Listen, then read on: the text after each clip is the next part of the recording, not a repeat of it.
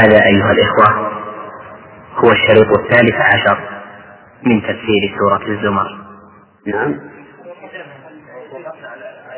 طيب ولو أن العظام إذن هذا حل وحد. قال ولو أن للذين ظلموا ما في الأرض جميعا مثله معه فافتدوا به من سوء العذاب يوم القيامة. لو أن للذين ظلموا، المؤلف لم يفسرها ولم يبين، ولكن بينا نحن في التفسير أنها تحتمل الظلم الأكبر وهو الشرك، والأصغر وهو ما دونه، ولكن يظهر الله أعلم أن المراد بها الأكبر. ومثله معه أي ما في الأرض، ومثله معه مضاف إليه، فافتدوا به من سوء العذاب يوم القيامة وبدا لهم ظهر لهم من الله ما لم يكونوا يحتسبون يظنون. والمؤلف رحمه الله الشيء الواضح لا يفسر، ويقال بدا ويقال بدع، وبينهما فرق. بدا بمعنى ظهر، بدا بمعنى ابتدأ. ويقال في الأول في المصدر بدوا، بدأ بدوا، وفي الثاني بدءا، بدأ بدءا. طيب، يقول وبدأ لهم سيئات ما كسبوا وحاق نزل بهم ما كانوا به يستهزئون، أي العذاب، يعني حاق بهم العذاب أي نزل بهم. وبدت لهم سيئاتهم وعرفوها وكانوا يقولون يا ليتنا نرد ولا نكذب بآيات ربنا ونكون من المؤمنين. قال تعالى بل بدا لهم ما كانوا يخفون من قبل ولو ردوا لعادوا لما نهوا عنه، نعوذ بالله. فإذا مس الإنسان الجنس، يعني مراد الإنسان الجنس فيشمل المؤمن والكافر، ولكن تبين مما تكلمنا فيه أن الظاهر أن المراد به الكافر، فيكون عاما أريد به الخاص. والعام الذي يراد به الخاص موجود في اللغة العربية بكثرة، مثل قوله تعالى الذين قال لهم الناس إن الناس قد جمعوا لكم. فنحن نعلم أنه ليس كل الناس جاءوا يقولون، بل القائل واحد. وإن الناس قد جمعوا لكم أيضا نعلم أنه ليس جميع الناس جمعوا، وأنه المراد واحد أو ناس معينين، أما كل بني آدم لا. فالمراد بالإنسان هنا الجنس على كلام المؤلف، وعلى قول الله اخترناه الكافر. ضر دعانا ثم إذا خولناه أعطيناه نعمة إنعاما منا قال إنما أوتيته على علم. قول خولناه نعمة أي إنعاما، في هذا نظر، لأن الإنعام فعل منعم والنعمة عطاء المنعم، يعني الشيء المعطى. وأيهما أليق، أن نفسر النعمة بالإنعام أو أن نفسر النعمة بما أعطيه الإنسان؟ الثاني هو الظاهر، وهو الواقع أيضا، لأن التخويل يعني أن هناك شيئا مخولا، وهو النعمة من أولاد ورزق وزوجات ومساكن وغير هذا. قال إنما أوتيته على علم من الله أني له أهل، وهذا أحد القولين في الآية. والقول الثاني على علم أي على حفظ ومهارة فيما فعلت، والله أعلم. نعم. نعم. نعم.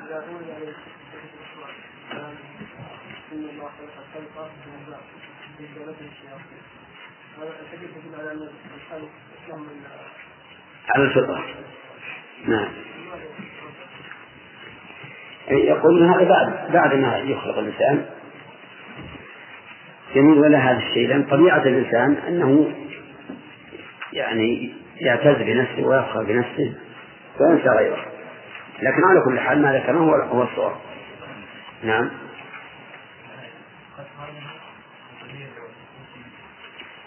نعم. قد قال هذه المقولة. نعم. أي ما هو أنهى يرجع إلى ما خول، إنما أوتيت الذي خول، ألها فيه جيد يعود عن المخول. نعم.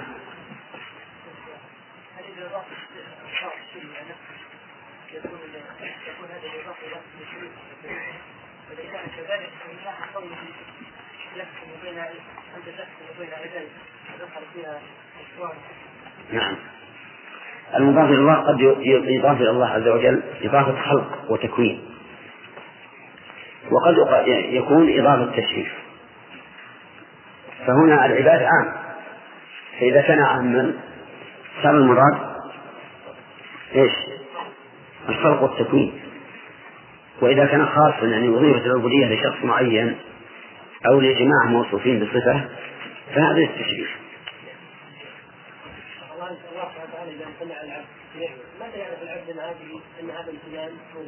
نعم. هذا السؤال سيأتينا إن شاء الله في بيان الفوائد، لكن يعرف ذلك إذا كان مقيما على طاعته فهو امتنان، وإذا كان على العكس فهو امتحان. نعم.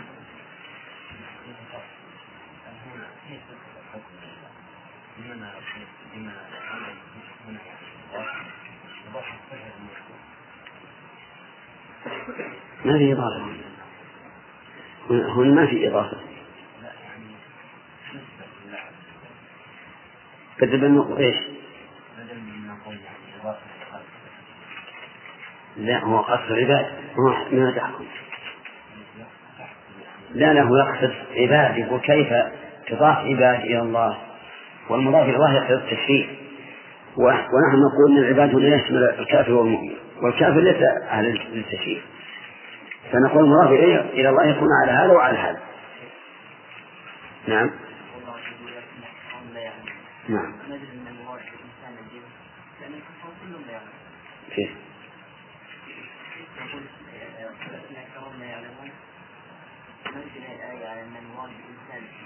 لا في بعض الكفار معاند يعلم حق لما هو عليه لكنه معاند. نعم.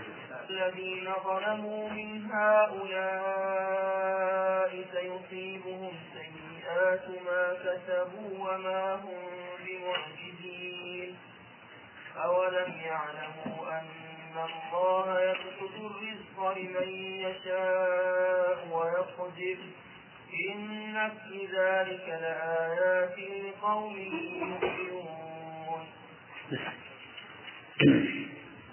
أعوذ بالله من الشيطان الرجيم. أظن أننا نتكلم على تفسير المؤلف. قال الله سبحانه وتعالى: فإذا مس الإنسان ضر دعانا ثم إذا خولناه نعمة منا قال إنما أوتيته على علم بل هي فتنة ولكن أكثرهم لا يعلمون. إلى هنا عظيم.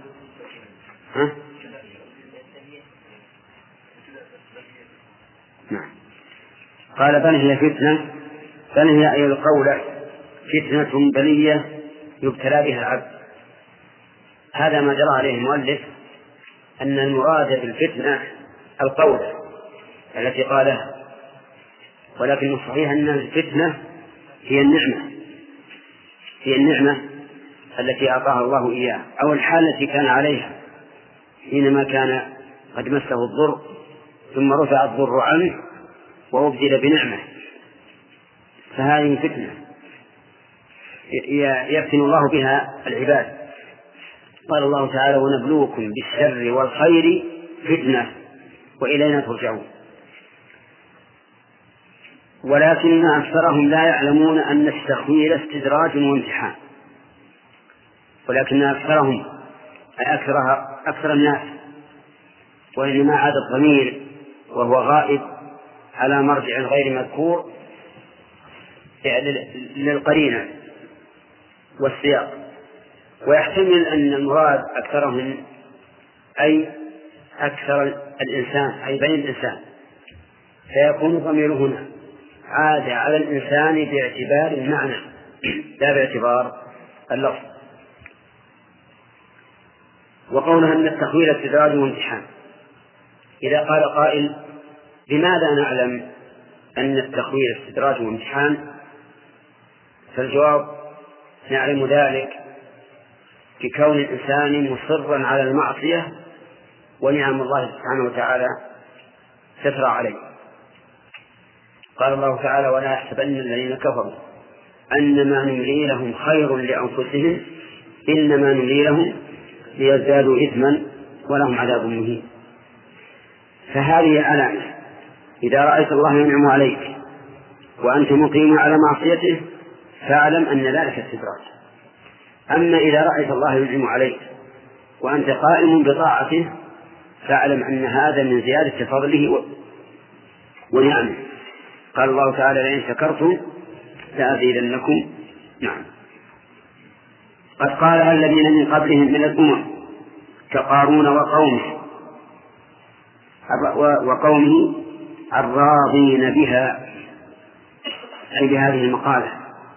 قد قالها الذين من قبلهم، أي قالوا بعد أن أعطاهم الله النعم: إنما أوتيته على علم عندي. وهذا قد صرح الله به عن قارون في سورة القصص حين خرج على قومه في زينته فنصحوه وقالوا له: لا تنس نصيبك من الدنيا وأحسن كما أحسن الله إليك ولا تبغ الفساد في الأرض إن الله لا يحب المفسدين. قال: إنما أوتيته على علم عندي. فالمقالة هي المقالة. وقد سبق أن الإنسان يعجب بعمله فيظن أن ما حصل له من النعم بسبب عمله مع أنه من فضل الله عز وجل. فما أغنى عنهم ما كانوا يكسبون. ما هذه نافية وقد شرحناها فيما سبق. فأصابهم سيئات ما كسبوا أي جزاؤها. فأصابهم سيئات ما كسبوا أي جزاؤها أي السيئات، ولكنه عبر بالسيئة نفسها لأن الجزاء من جنس العمل وهو مقابل لها لا يزيد. وحاق بهم نعم والذين ظلموا من هؤلاء أي قريش سيصيبهم سيئات ما كسبوا وما هم بمعجزين. قال المؤلف: بفائتين عذابنا فقحطوا 7 سنين ثم وسع عليهم. قحطوا 7 سنين بدعوة النبي صلى الله عليه وآله وسلم حين قال: اللهم اجعلها عليهم سنين كسنين يوسف. فقحطوا 7 سنين قحطا شديدا حتى إنه الإنسان منهم يتراءى السماء فيحول بينه وبينها قادة كأنه دخان من شدة الجوع والتعب. قال: أولم يعلموا أن الله يبسط الرزق لمن يشاء ويقدر إلى آخره. هذا مبتدأ اليوم، والفوائد أخذناها فيما سبق. كيف؟ طيب أجل نمشي مع المؤلف. أولم يعلموا أن الله يبسط الرزق يوسعه لمن يشاء امتحانا ويقدر يضيقه لمن يشاء ابتلاء. والحقيقة أن التوسعة والتضييق كلاهما امتحان وكلاهما ابتلاء. قال الله تعالى: ونبلوكم بالشر والخير فتنة وإلينا ترجعون. لكن مثل المؤلف على هذا من باب اختلاف التعبير، والمعنى واحد. إن في ذلك لآيات لقوم يؤمنون به، أي بهذا البسط والتضييق، فمن آمن بذلك أي بالله عز وجل وببسطه وتضييقه عرف بذلك حكمة الله سبحانه وتعالى. نأخذ الفوائد من قوله فإذا مس الإنسان إلى آخره. من فوائد هذه الآية أن الإنسان يلجأ إلى الله تعالى عند الشدائد، وهذه طبيعة فطرية لا يتخلف عنها إلا من نكس قلبه. ومن فوائدها أن المشركين في زماننا الذين يدعون مع الله غيره أشد شركا من السابقين، لأن السابقين إنما يشركون في الرخاء، وإذا مسهم الضر لجأوا إلى الله. أما اللاحقين فإنهم يشركون في حال الشدة كما يشركون في حال الرخاء، إذا أصابهم الضر نادوا يا فلان يا فلان يا فلان. نعم، هذا أشد شركا من الأولين. وهذا أيضا مخالف للفطرة التي فطر الناس عليها، لأن الإنسان لا يلجأ عند الشدائد إلا بمن يؤمن أنه يكشف هذه الشدائد. ومن فوائد الآية الكريمة أن الإنسان إذا أصيب بالنعمة نسي نعمة الله وأضافها إلى غيره. ومن فوائد الآية الكريمة ضرر الإعجاب بالنفس، حيث يقول إنما أوتيته على علم عندي. ومن فوائد الآية الكريمة أن الله تعالى يبتلي بالنعم كما يبتلي بالنقم، لقوله بل هي فتنة. وقد قال سليمان عليه الصلاة والسلام هذا من فضل ربي ليبلوني أأشكر أم أكفر.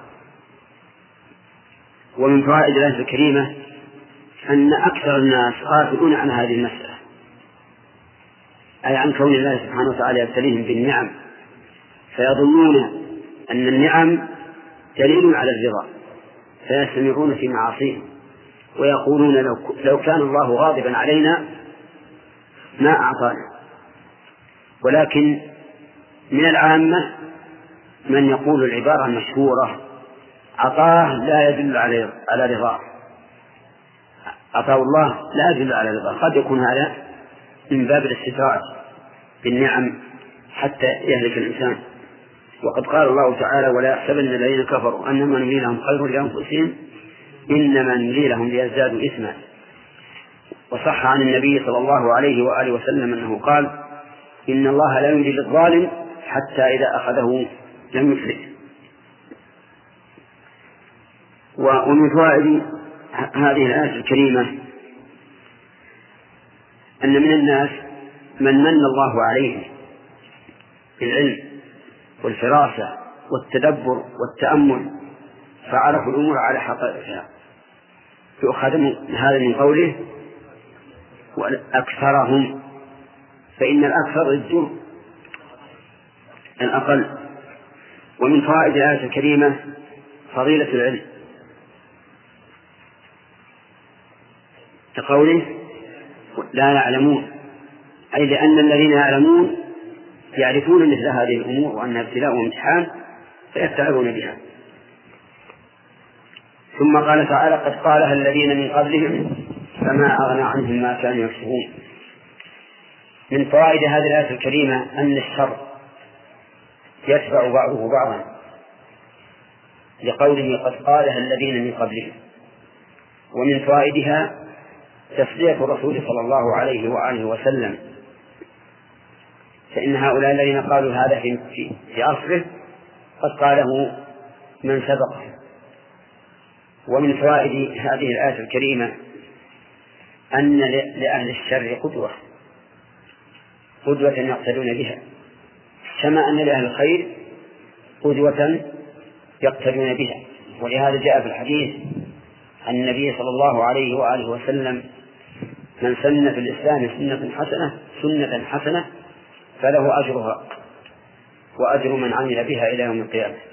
ومن سن في الإسلام سنة سيئة فعليه وزرها ووزر من عمل بها إلى يوم القيامة. ومن فوائد الآية الكريمة أن كل ما كسبه الإنسان من مال أو جاه فإنه لا يغنيه من الله شيء، فقول فما أغنى عنهم ما كانوا يكسبون.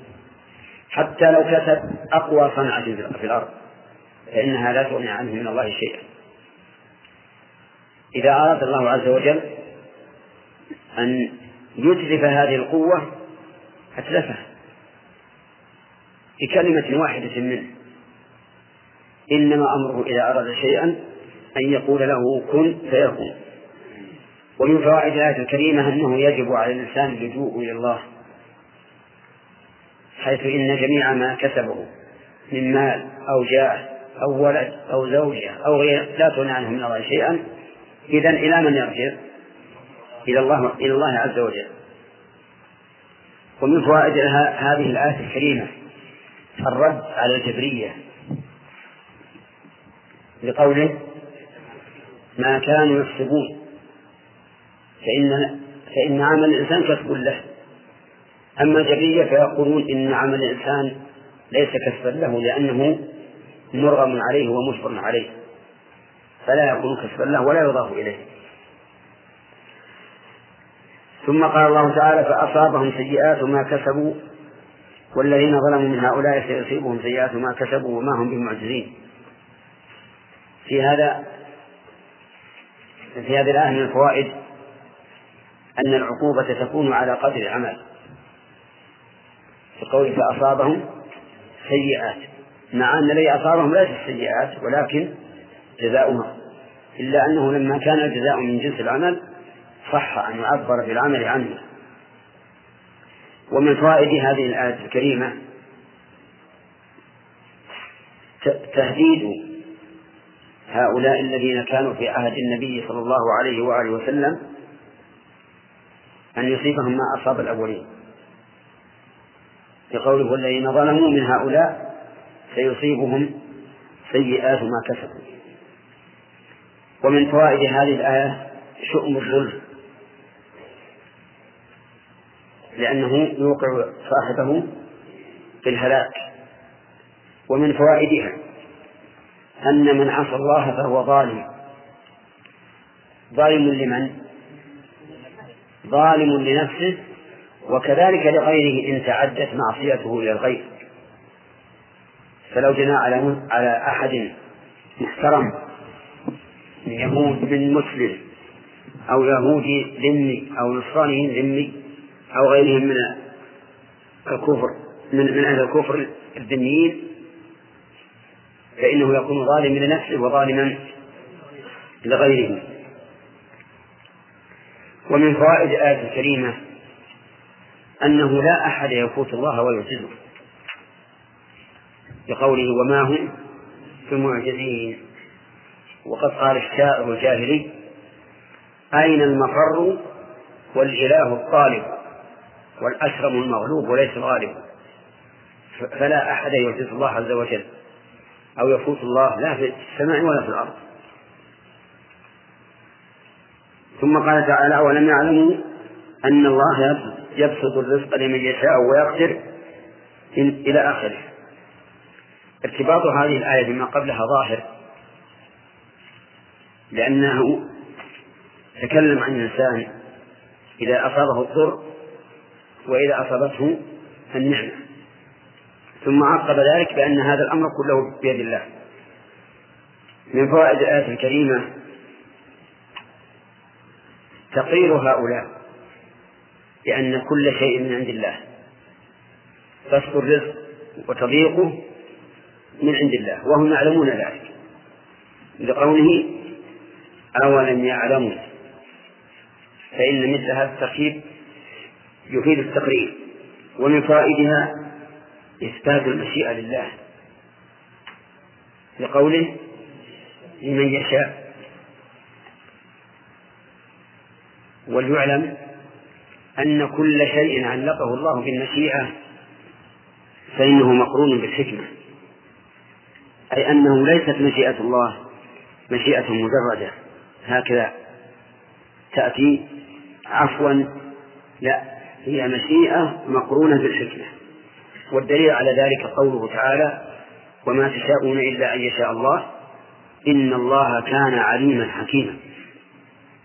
فلما بين أن مشيئتهم بمشيئة الله بين أن ذلك مبني على علم وحكمة. ومن فوائد هذه الآية الكريمة أن الرزق لا يحصل بالشطارة والحزق، وإنما هو من عند الله، يبسط الرزق لمن يشاء ويقدر. فإذا قلنا بهذه الفائدة أشكل علينا هل معنى ذلك أن نبطل الأسباب؟ لا، فلنفعل أسباب بسط الرزق لنتحاشى تضييقه.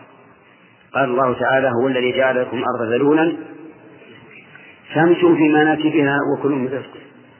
فأمر أن نمشي بمناكبها وأن نأكل من رزقه، لأن إذا مشينا في المناكب وسعينا في أسباب الرزق حصل فأكلنا من الرزق. ومن فوائد الآية الكريمة تمام ملك الله وسلطانه، لقوله يبسط ويقبل، وهذا يدل على كمال الملك والسلطان وأنه لا معارض له سبحانه وتعالى. ومن فوائد الآية الكريمة أن الإيمان وسيلة للاهتداء ومعرفة الآيات، لقوله: إن في ذلك لآيات لقوم يؤمنون. وإذا كان هذا الحكم معلقا على هذا الوصف فإن القاعدة أن ما علق على وصف فإنه يقوى بقوته ويضعف بضعفه. هذه القاعدة، كل حكم علق على وصف فإنه يقوى بقوته ويضعف بضعفه. إذن كلما قوي الإيمان ظهر للإنسان من آيات الله ما لم يظهر له مع ضعف الإيمان، وكلما ضعف الإيمان ضعفت معرفة الإنسان وإدراكه للآيات التي ينزلها الله عز وجل من الوحي والتي يقدرها من القضاء.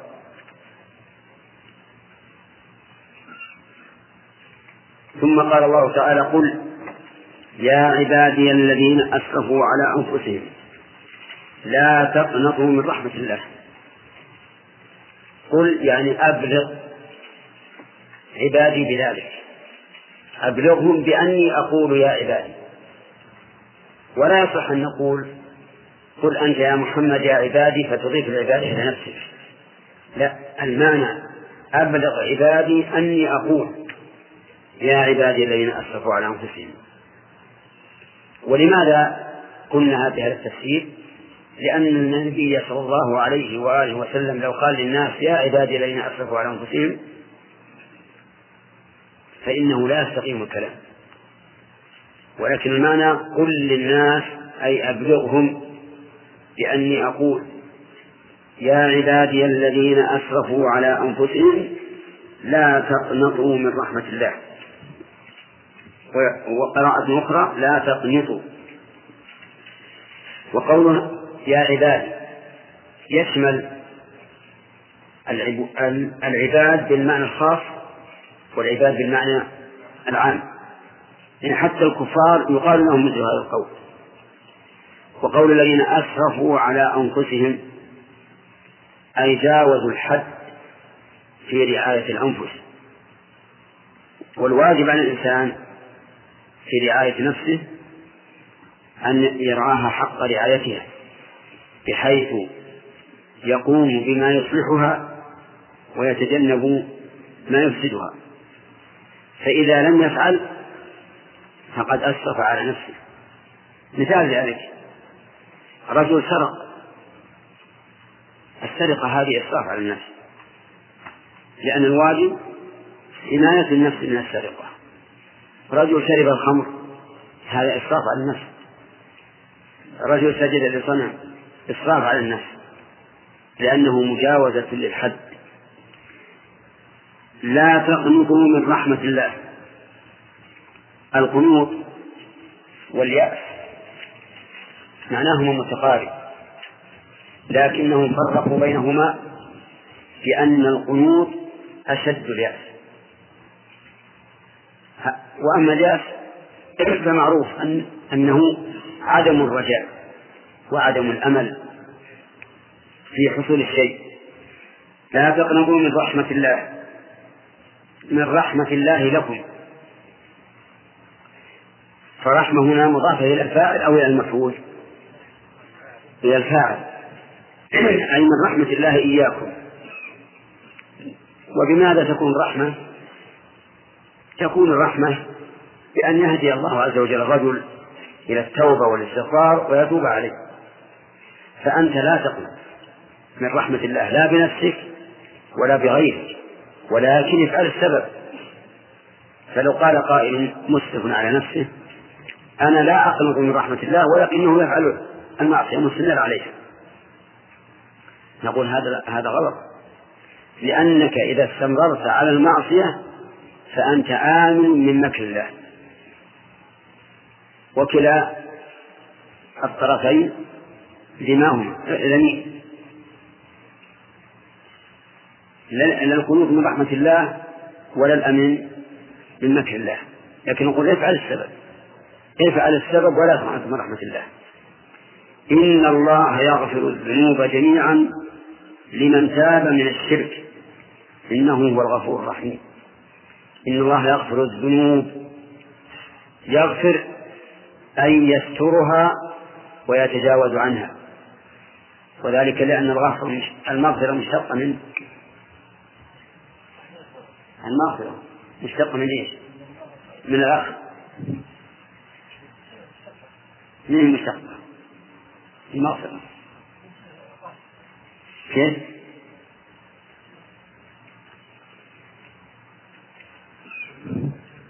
نعم، من المغفر. المغفر هو الذي يوضع على الرأس في وقت القتال من أجل أن يقيه السهام. ومعلوم أن هذا المغفر فيه ستر وفيه وقاية، وعلى هذا فأنت إذا قلت رب اغفر لي لست تسأل الله أن يغفر ذنوبك فقط، بل تسأل الله أن يسترها وأن يتجاوز عنها. فقوله إن الله يغفر الذنوب أي يسترها ويتجاوز عنها. وقولها الذنوب هذه صيغة عموم أو خصوص؟ محمد، عموم الذنوب، وأكد هذا العموم بقوله جميعا، إن الله يغفر الذنوب جميعا. وهذه المغفرة التي أثبتها الله عز وجل هل هي شاملة لكل ذنب؟ الجواب نعم، شاملة لكل ذنب في من تاب، فكل من تاب الله عليه. ألا ترى إلى قوله تعالى والذين لا يدعون مع الله إلها آخر ولا يقتلون النفس التي حرم الله إلا بالحق ولا يزنون ومن يفعل ذلك يلقى أثاما يضاعف له العذاب يوم القيامة ويخلد فيه مهانا إلا من تاب وآمن وعمل عملا صالحا فأولئك يبدل الله سيئات حسنات. هؤلاء جمعوا بين الشرك وقتل النفس وهو اعتداء على النفوس، والزنا وهو اعتداء على الأعراض والأخلاق، ومع ذلك إذا تابوا تاب الله عليهم. وهذه الآية أجمع العلماء على أنها في التائبين، لأن الله قال إن الله يغفر الذنوب جميعا ولم يقيد، فهي في التائبين. أما غير التائبين فقال الله تعالى فيهم إن الله لا يغفر أن يشرك به ويغفر ما دون ذلك لمن يشاء. فغير التائبين نجزم بأن الله لا يغفر الشرك في حقه، وما دون الشرك تحت المشيئة، إن شاء عذب وإن شاء غفر.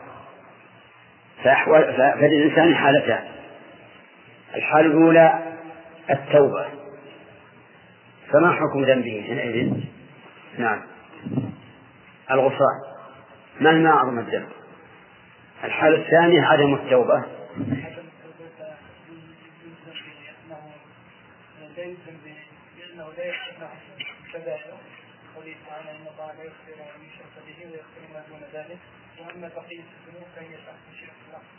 كيف؟ ما فهمنا الآن. الجواب غير مرتب. الكبائر ولو دون الشرك. نعم. تحت المشيئة. تمام. يعني بدون التوبة نقول الشرك لا يغفر قطعا. ولكن وما دون الشرك تحت المشيئة.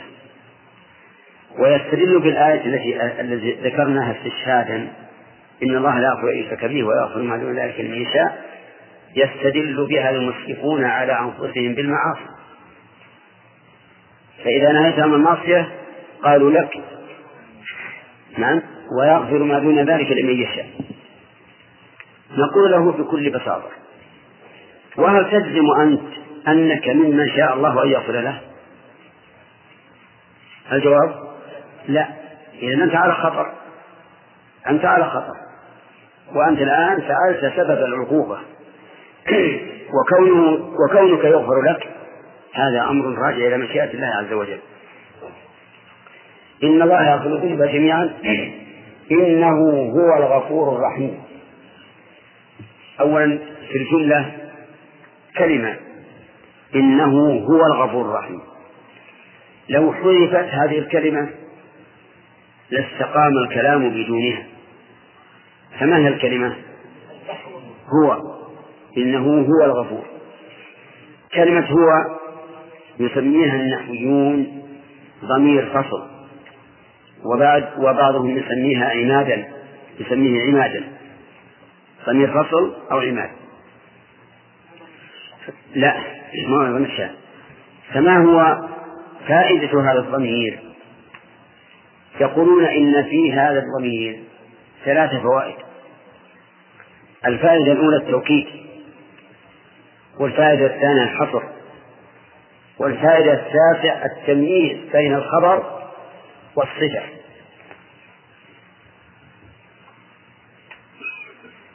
مثاله: إذا قلت زيد هو الفاضل، الضمير هو ضمير فصل. لو قلت زيد الفاضل وحذفت الضمير لا استقام الكلام، لكن يحتمل أن يكون الفاضل صفة والخبر منتظر، ويحتمل أن يكون الفاضل هو خبر، أليس كذلك؟ فإذا قلت زيد هو الفاضل ارتفع الاحتمال الأول، وهو أن تكون الفاضل صفة، وتعين الاحتمال الثاني وهي أن تكون خبرا. واضح يا جماعة؟ طيب، ما الذي استفدنا من هذا التركيب؟ زيد هو الفاضل. استفدنا أولا توكيد الفضل في زيد، وثانيا حصر الفضل فيه، زيد هو الفاضل، وثالثا التمييز بين الصفة والخبر. يعني الآن ليس عندنا احتمال أن تكون صفة. هذا من حيث المعنى في ضمير الفصل. من حيث الإعراب، هل هو اسم أو حرف؟ الصحيح أنه حرف لا محل له من الإعراب، حرف جاء بصورة الاسم وليس له محل من الإعراب. نعم.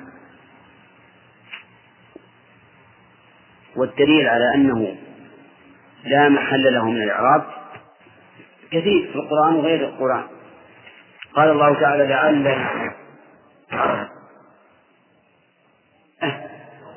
إن كانوا هم الغالبون، لأنه إذا كان له محل من الإعراب صار محله الرفع وما بعده خبر، ولكنه ليس له محل من الإعراب، بل هو جاء عنادا أو جاء فصلا. نعم. السابق ولكن أكثرهم لا يعلمون. يقول في الحاشية إنه فيه دلالة على أن المراد بالإنسان الجن. نعم. كيف استدل بهذا؟ وجه إنه لما قال أكثرهم لا يعلمون لأن فيه من يعلم وهم المؤمنون، فيكون أكثرهم يدل على أن المراد الجن، لأن غير المؤمن كلهم لا يعلمون. إذا فقدنا القول في هذا إن الراجح هو الكافر، والجواب عن هذا أن نقول من الكفار من يعلم لكنه مستكبر. نعم. ما هو ضمير الشان؟ ضمير الشان ما هو؟ ضمير الشان هو يعني الضمير الذي يدل على القصة وليس موجودا. ضمير الشان في الغالب يكون محذوف. نعم. في ناس من المؤمنين إذا جاءت من النعمة قال أنا موتيته على علم عندي من ملة ناقصين الإيمان. نعم. أقول في ناس من المسلمين أو من المؤمنين ناقصين الإيمان إذا أوتي النعمة قال أنا أوتيته على علم عندي. نعم. ما يأيد أن الإنسان المقصود بالجنس. نعم. المقصود بالإنسان الجنس المؤمن والكافر. إن حتى المؤمن يقول أنه موتي على عندي لكن يكون لكن هو كافر بهذه المقالة. مو كافر كفر مخرج عن الملة. أقول هو بهذه المقالة كافر، وقد يكون كافرا كفرا مخرجا عن الملة إذا اعتقد أن الله ليس له سبب في حصول هذه النعمة وأنه هو الذي حصل به لا أنه سبب، فهو كفر، لأن إضافة النعم إلى أسبابها بالإعراض عن المسبب وهو الله وادعاء أو اعتقاد أن هذه النعمة ليس لله فيها علاقة هذا كفر بالربوبية. يعيد هل يجب الإنسان إذا تاب من الذنب أن الله عز وجل تاب عليه؟ إيش؟ هل يجب الإنسان إذا تاب من الذنب لأن الله تاب عليه هل يجب أن يكون موانع التوبة؟ أنا تبت من هذا الذنب فتاب الله عليه. نعم. نقول نعم إذا تبت توبة نصوحة فإن الله يقبلها، لكن من الذي يقول إن توبته نصوحة؟ المشكل الذي سيكون من فعل العبد لا من فعل الرب. فالرب إذا وقع فعل العبد على ما يرضى حصل موعود لأن الله لا يغفر الميعاد، لكن الذي يكون محل إشكال هو فعل العبد. هل هذه التوبة توبة النصوح على حسب ما رسل الشرع فنعمل، لكن قد يكون في قلب الإنسان بلى، يكون عنده شيء من الرياء، يكون عنده شيء من المنع على الله عز وجل وغير ذلك من الأسباب، تكون التوبة غير نصوحة. مثلا يتوب الإنسان مثلا من نظر المرأة الأجنبية، لكنه لا يتوب من غمز المرأة الأجنبية. التوبة الأولى تقبل ولا ما تقبل؟ لا تقبل، لأنه ما تاب من الذنب الذي هو من جنس ذنبه. يتوب الإنسان مثلا من أكل الربا ربا النسيئة ولكنه يرابي ربا الفضل، هذا غير نصوح. ولهذا نقول من تاب إلى الله توبة نصوحا فإنه مقبول التوبة، ومن اختل فيه النصح فليس مقبول التوبة. قال الله تبارك وتعالى: قل يا عبادي الذين أسرفوا على أنفسهم لا تقنطوا من رحمة الله. ما المراد بالإسراف؟ عبيد الله أسرفوا على أنفسهم إيه؟ جنم ظلموا نعم صحيح جاوز الحد في رعايتها، وذلك بأن يقعوها في المعاصي أو جنبوها الطاعات. قوله لا تقنطوا معناها القنوط أشد اليأس. طيب يعني ما تيأس من رحمة الله. جملة إن الله يغفر الذنوب جميعا موقعهم مما قبلها يا عبد الله.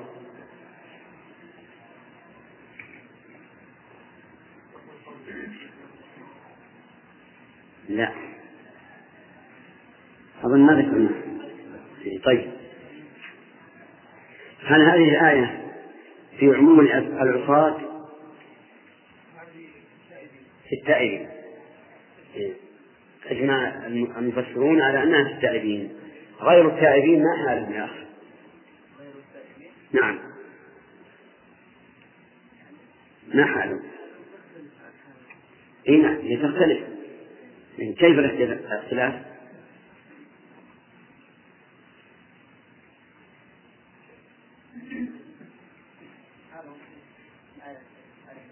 نعم،